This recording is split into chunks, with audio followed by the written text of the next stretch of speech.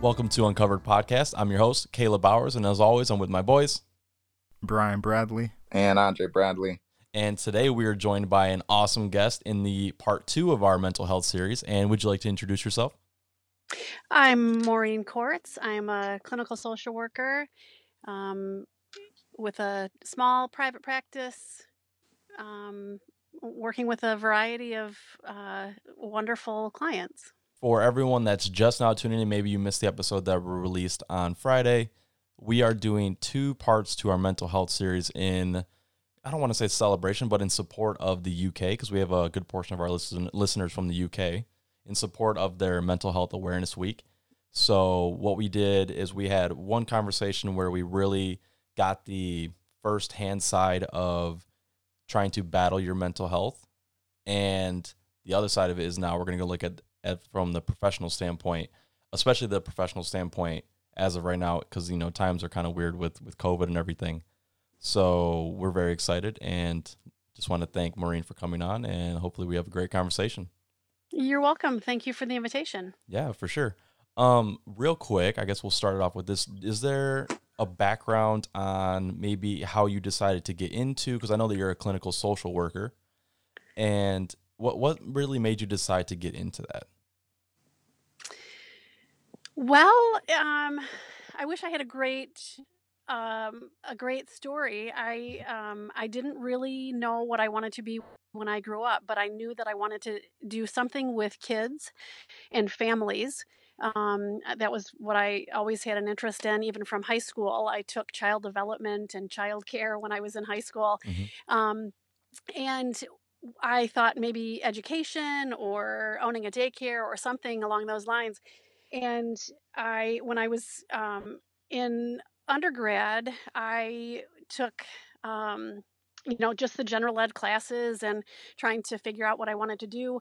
And the class that really spoke to me was human growth and development. And I really enjoyed learning about the stages of development and just studying human beings. And so I just decided to pursue the topics that I enjoyed, which was psychology.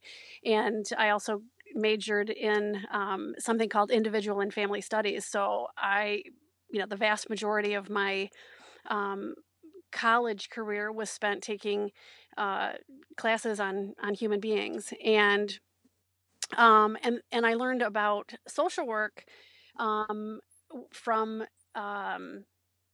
I had an opportunity to work just as kind of an office girl when I was in between undergrad and grad school, and I learned about the master's in social work program, and decided to go that route instead of psychology, and just because it was less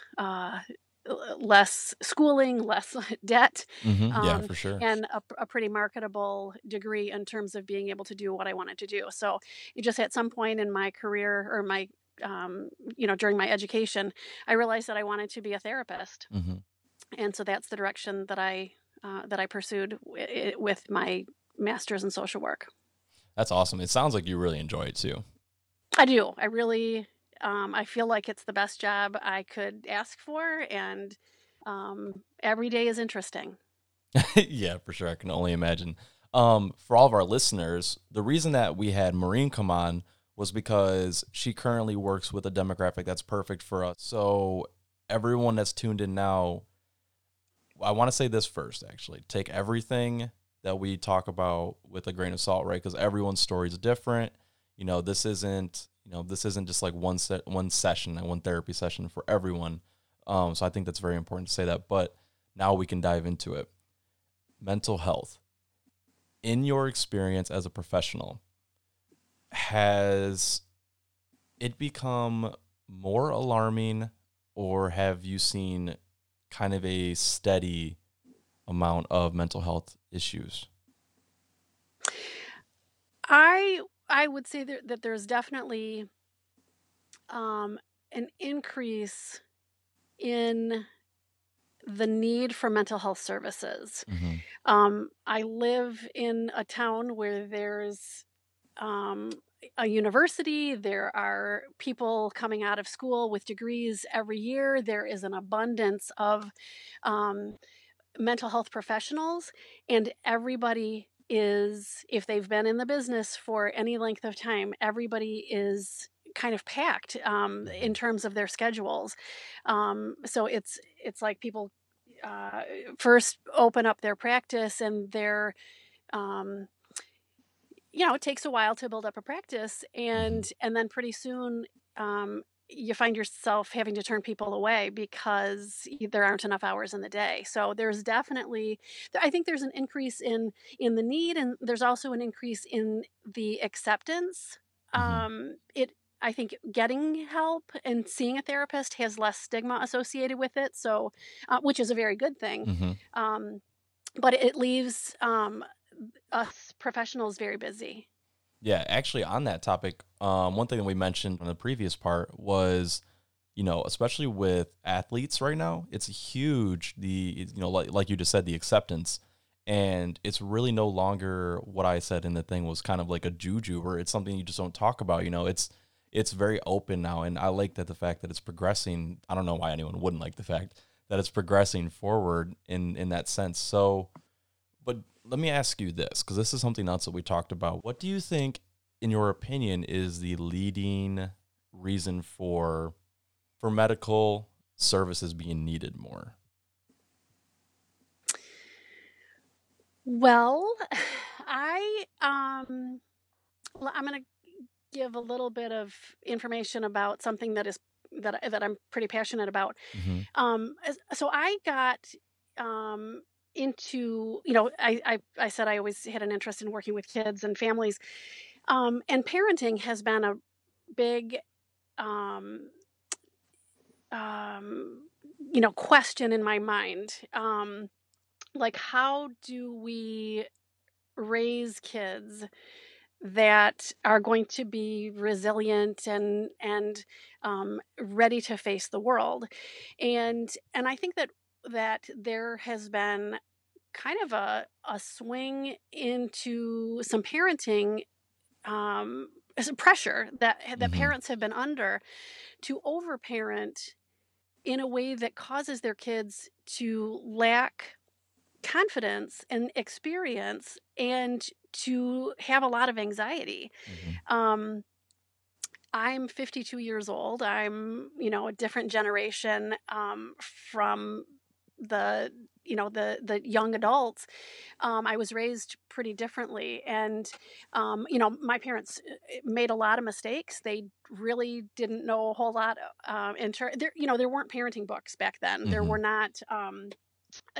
There really was no pressure. As long as they kept us alive, they were succeeding, and then there began to be a whole lot of pressure about what good parenting was about, and what experiences kids should have, and how to parent without being punitive, and so there was kind of this pendulum swing from just keep your kid alive to provide this hugely enriching environment and meet all of your kids' needs. Mm-hmm. And I think that has had a negative effect on a lot of people in terms of feeling confident and having experiences that help them to navigate adulthood. I think that that's one thing. I think that technology has also contributed to a lot of people feeling isolated. I think that a lot of it's sort of like the rat race. Before we had this technology that allowed you to be in, to take work emails at home and to have just this Mm-hmm. constant the constant pressure to get stuff done, while also at the same time having 24-hour access to technology that also distracts you. I think that Mm-hmm. also contributes. Yeah. So, towards your comment of the pendulum swinging, do you think that also adds pressure not only on the kids? I think that I completely agree with that. Do you think that it also adds pressure to the parents? As far as trying to create that Oh, enriching environment. absolutely. Like I said, my parents had almost no pressure, and Yeah, then yeah. today's parents have, just there's just the wars between do you stay home with your kids? Do you work? Do you Hmm. breastfeed? Do you bottle feed? Do you allow your kids to have technology? Do you make your own baby food? Do you, and with we have the ability to see right into people's homes, with Instagram and Facebook, to know what sort of what the beautiful people are doing to create these Hmm. amazing environments. And I think a lot of people feel lousy about like real life, like how it really, really looks. Right. Just to build off of that, uh, I guess like what's your biggest tip to like parents uh when they come to you expressing their concerns with their children regarding uh like they're not meeting their children's needs or something? Um, it, as far as parents who are feeling like they're not doing good enough, um, that's that's something that I really try to help people to to feel, um, to take the pressure off of themselves. But I also really encourage people to look to some experts for parenting advice, um, because oftentimes we parent very emotionally, and Right. we Hmm. sometimes do take the path of least resistance, and that is usually not the most effective way to parent. So I encourage parents to look to some experts. I recommend some books in particular that I have, a strong belief in, but also to parent for the future, not just in the moment. And I think that the best piece of advice that I give to parents is, if the real world won't tolerate the behavior, your home shouldn't either. If Okay. your child is treating you disrespectfully and you wouldn't want them to treat their teachers that way, don't tolerate it at home. If you wouldn't want Hmm. your child to talk to their friends or their boss or whatever in the same way, home is where we develop good habits that then they take into the real world. And so a lot of the struggle, I think, comes from kids whose parents have too low of expectations in some ways, and then they go into other, um, places, schools, the workforce, etc., and they're not used to being held to some acceptable age appropriate standards because it wasn't Right. done at home. And just like looking forward, if they're not held to those standards, um, do you think that's where those mental health issues come in as that kid grows up? I do. Um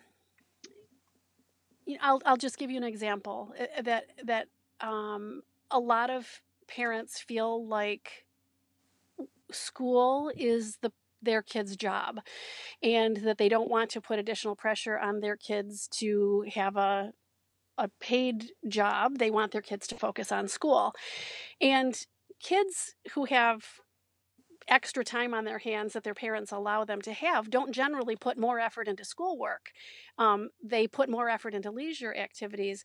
And so, and at the same time, they miss out on really good skill development. They miss out on opportunities to work with people, interact with people of different ages, and people that may not go to their school.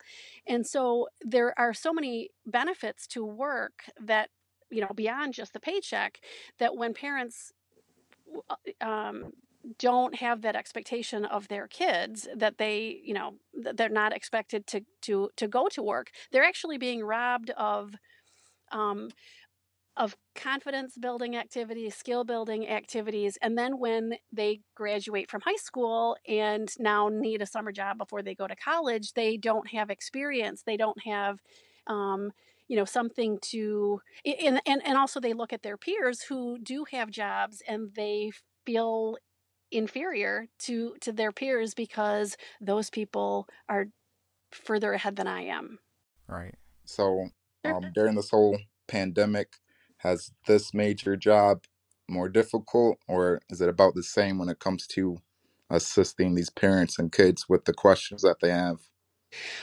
Well, that's a great question. I am really, really fortunate that there has already been what they call teletherapy. Um, there teletherapy, video sessions were, I don't know how long they they sort of became a thing, but um, I never really saw a need for it in my practice. For the most part, I see people who don't have problems getting to my office. Um, I thought that was sort of a niche kind of a thing, and that other therapists are offering. I didn't see the need for it, Yeah. and when the restrictions, it felt like it came really fast. It came on all of a sudden, and that people were being encouraged to not, have face-to-face contact with people, and so I felt very fortunate that teletherapy was already in place. That there were platforms to very easily subscribe to be able to offer HIPAA compliant, very private and safe therapy sessions. So my the first couple weeks when Michigan went into somewhat of a lockdown, I did have a much more open schedule. There were a number of people who canceled, even though I was offering them the option of teletherapy. And then when we realized that this was going to be longer than just a couple weeks, almost all of my clients came back and opened up their minds to teletherapy. And for the most part, it's working out really well. I'm able to, um, you know, see a full caseload of people.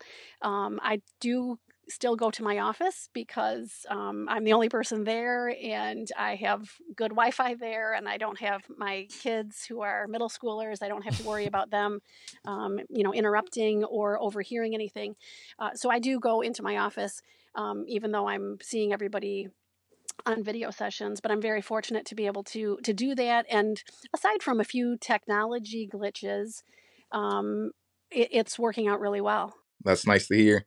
Are you going to stick with video calls after the restrictions are lifted, or go back to normal? I think it's going to be something that is a gradual, it's a gradual thing. I'm fortunate that my office is very small. I don't work in a large office building with traffic.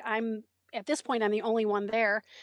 And so I feel like I can gradually have people come in on, perhaps a staggered schedule so that I have time in between each person to, disinfect. Yeah.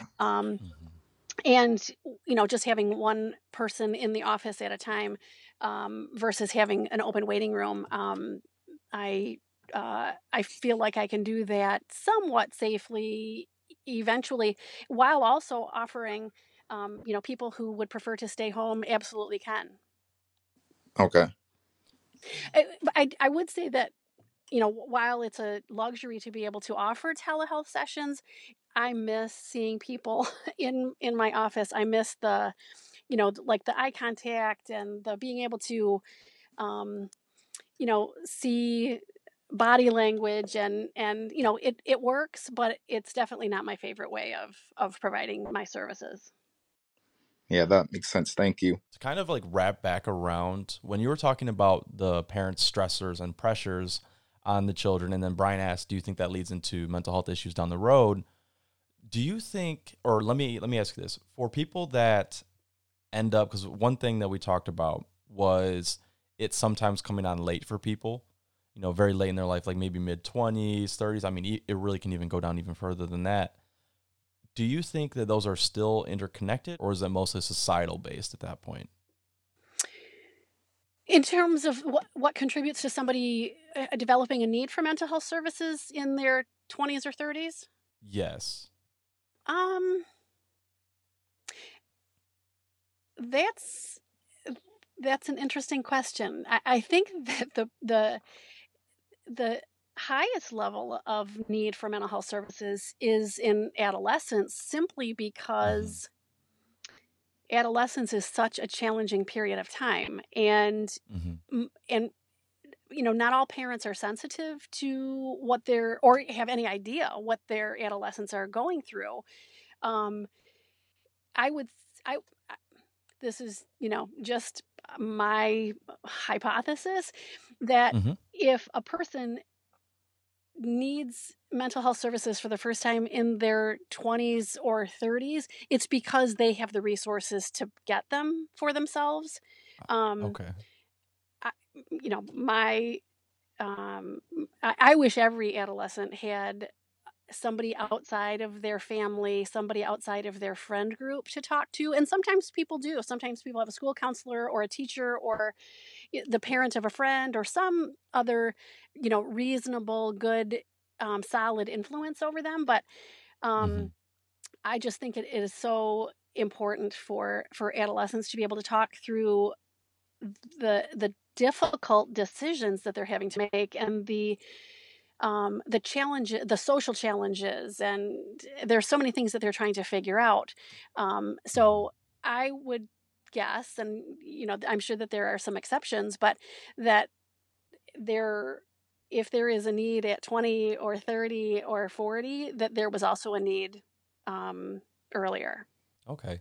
So for in terms, because you said to reach out to either professional or someone that's outside of your friend or family group. For someone, and this is mostly talking about someone that's our age, around 25, 24. Uh-huh. Do you think that it holds value to reach out to someone within those groups too? To friends and family to get um, I guess maybe, yeah, let me try to reword that. So do you think it holds value to reach out to your friends and family? For example, I had a friend that reached out to me one time, and it really helped him, because my next words to him were, okay, let's talk about this. Let's literally discuss your feelings at this exact mhm. moment. But I understood that I have no professional experience. So then my next steps were to, okay, I want to help you find the professional experience. So then we walked through that, and then his family got involved, and then they took it over.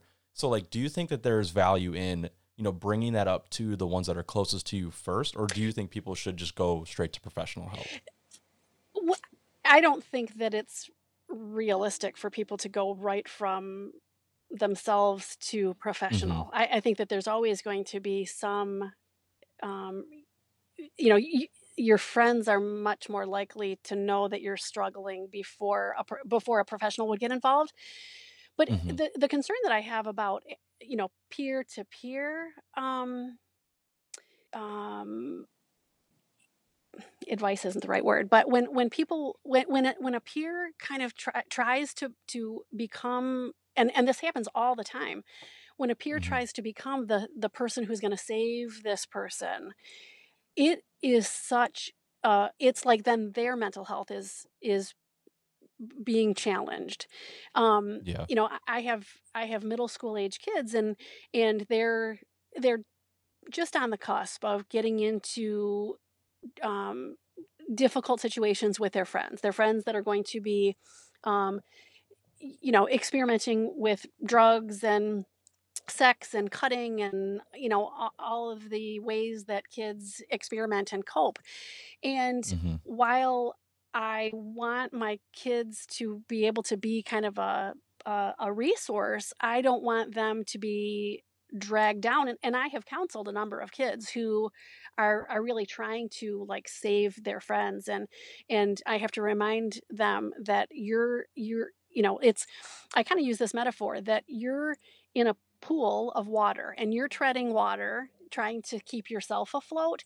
And if you try to Mm-hmm. take on somebody else when you're just treading water yourself, it's going to be really difficult to do that. You need a somebody who's got more wisdom, more resources, that's kind of standing on the edge of the pool, that's going to be able to help that person out, because otherwise you could both go down, underneath the water. Yeah, that totally makes sense. For and let me see if I can try to word this differently. So for someone that is they've just realized that they really would like to seek help, what is that first step? What do you think they should do? Is it, is it try to go through someone through referral, or is it try to find that person themselves so that they can have a more, personal connection to that counselor? What would be your advice in that situation? Well, I think that wherever it is that is in your circle of resources is a good place to start. Mhm. If you have friends Okay. who see a therapist, you can get a recommendation. If I get a lot of word of mouth referrals. Sometimes it's the Mhm. parent of one of my clients that talks to another parent that links them up with me. If if you work for a company that has human resources, sometimes that's a good place. They have employee assistance programs that can link you with mental health services. If you go Mhm. to a middle school or a high school, there's counselors that can link you with mental health services. There are uh, helplines that can give you information about how to seek services. There's a lot of different ways. So it's a difficult question to answer about every, Mhm. situation. Sometimes it's just going to who's kind of in your inner circle and seeing what resources they can direct you to. If that doesn't pan out, if isn't anything that you know that you're coming up with, there are, I mean, the internet, you can Google. There's you can Google therapists in my area, and you will Mhm. have a huge list of people. Now, that doesn't give you a recommendation from somebody that you trust, but it certainly you can look at the the bio, each website typically has a here's who I am and this is what I offer, and that is something that people can do somewhat independently. We like to say that we are the quote unquote podcast that asks the hard questions. So my hard question for you is, I feel like everyone always asks, what exactly should you do? Like we just went over, but it's always kind of left this gray area of, okay, but should I not be doing this? What is the one thing that someone should not do in their look for professional help? Well, I tell people to give it the old college try, meaning Mm-hmm. when you schedule an appointment, I think a relationship with a therapist is very important. You have to click. Mm-hmm. And there are millions of therapists out there with millions of different personalities. And, oh, I always feel really sad for people when they go to a therapist and they tell me that it was a bad experience. And Mm-hmm. sometimes they have a bad experience because they're dragged by their parents. And so that puts a bad taste in their mouth. But sometimes it's that they just get connected up with somebody that they don't click with. And so what not to do is, number one, don't stick with somebody that, if you haven't started to see or started to feel comfortable after 3 sessions, throw in the towel and Mm-hmm. go back and look for somebody else. So, A, don't stick with somebody that you don't feel like you're clicking with, and B, don't think that that's the only person out there. Don't think that that's what therapy is. Go and look Mm-hmm. for somebody else, somebody younger, somebody older, somebody, that we all have different personalities. Find somebody that you can relate to, somebody that you walk out feeling like you like, and not every session you walk out feeling better, but most of the time you do. Sometimes talking about tough things makes you feel worse before you start to feel better, but most of the time people are going to walk out feeling lighter. They're going to feel like just talking can help you to sort things out. Mm-hmm. So if you've given it 3 sessions and you're not feeling like it's working, find somebody else. Okay. So one thing we talked about in the last one, this is I guess my final one now, is we talked about if you are having any thoughts or anything that you feel are negative in any form, do you think it's smart to write them down in front of you on a notepad, or to record your thoughts and just kind of verbalize them into your phone so that you can then go back and see it from more of kind of like a third party standpoint? Does that make sense? Well, I think that it's that both positive and negative. Mm-hmm. Those are important things to, um, whether it's journaling or whether it's. I mean, I'm a believer in collecting data, and Mm-hmm. we don't do this enough. But what I always, what I wish that every person would do, myself included, more often, but is to kind of look inward and rate my level of happiness right now. 0 Mm-hmm. being the most unhappy I've ever been, 10 being the happiest I've ever been. Figure out where I am right now. And, so let's say I'm a 5. Okay, so then want to run an experiment. I should um, play a video game. And did my number go up? Did my number go down? Take a nap. Did my number go up? Did my number go down? Do something nice for somebody that I know, somebody that I don't know. Did my number go up? Did my number go down? Do some exercise. Did my number go up? Did my number go down? And to collect that information to give you an idea of what helps and what doesn't, and what can I bring Mm-hmm. more of in my life that will move my number from a lower number to a higher number, and what can I eliminate from my life that will take my number from a higher number to a lower number.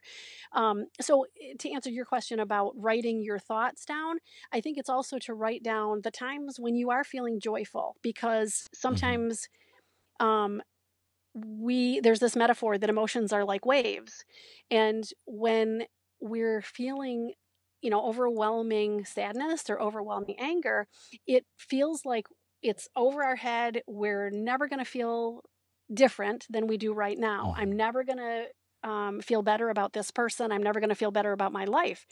And waves come in and they go out, and sometimes they take longer to go back out than other times. But sometimes we get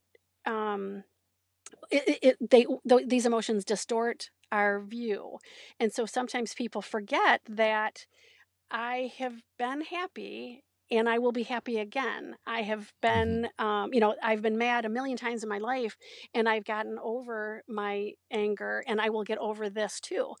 Mm-hmm. So I, I don't think it's a bad thing to write down negative thoughts that you have, but I think it's also really important to write down positive thoughts that you have too, so that you are remembering that your life has both. Yeah, I think that I really, really like that method, actually. I've never heard of that. But I think that's really good because it forces you to step back and really assess your joys and just really everything. And it doesn't close it off to that one side, the issues that you feel like you have to, it really brings to you the positives of life. I really like that method. So thank you for telling me that. And it's so hard for people to tell what is helpful and what's harmful. There are a lot of people Mm-hmm. that are engaging in chronically, a lot of people that are engaging in behaviors that are not helping. There are so many things that you can do behaviorally to reduce depression. It's not just talking to Mm-hmm. somebody, but there are so many behavioral interventions that can be done to reduce depression, but people don't know what to do. Sometimes people don't have the motivation to do them, and most of the time they don't believe that they will help. Mm-hmm. And so when you actually run this experiment, you collect the data, you figure out what number you are, and then you do one of those things that studies show will be helpful, such as exercise, such as meditation, such as doing something nice for somebody else. When you do one of those things and notice that your level of joy or happiness went up, that sometimes will help people to have an aha, where they'll Mm-hmm. something that they didn't think was going to make a difference actually did. Yeah, and I think that that's a really nice experiment too, because you don't have to feel like you are suffering from a mental health issue to do that. You can do that at any point in your life, and it really just helps you understand yourself more completely. Absolutely. I really like that. Well, that is the end of our podcast today. I would like to say a huge thank you to you. This has been eye-opening. I know that I learned a lot from this process. I can only imagine that Andre and Brian did as well. Yeah, I learned a lot. There's some stuff that a lot of stuff that I didn't know actually, especially about that last task you talked about of writing down positive and negative thoughts that can have a good outlook on like your day and week to see if there's any repeating factors and help you battle those. For sure. Well, thank you so much for the invitation. This is certainly a joy for me because I get to talk about the thing that I'm, the most passionate about. So it's been a pleasure. Well, thank you for coming on. For everyone that's tuned in today, please, if you feel any need to reach out to professional help, there's always helplines available. As we mentioned, we'll keep those in our captions on these for you guys to check out. Other than that, this is Uncovered Podcast. Make sure to check us out on Instagram and TikTok at Uncovered Pod, Twitter at Uncovered Podcast. And one more thank you to Maureen. And other than that, that is Uncovered, and we are out. Have a good one. Thank you, guys. The heart is a blue, shoots up through the stony ground. There's no room.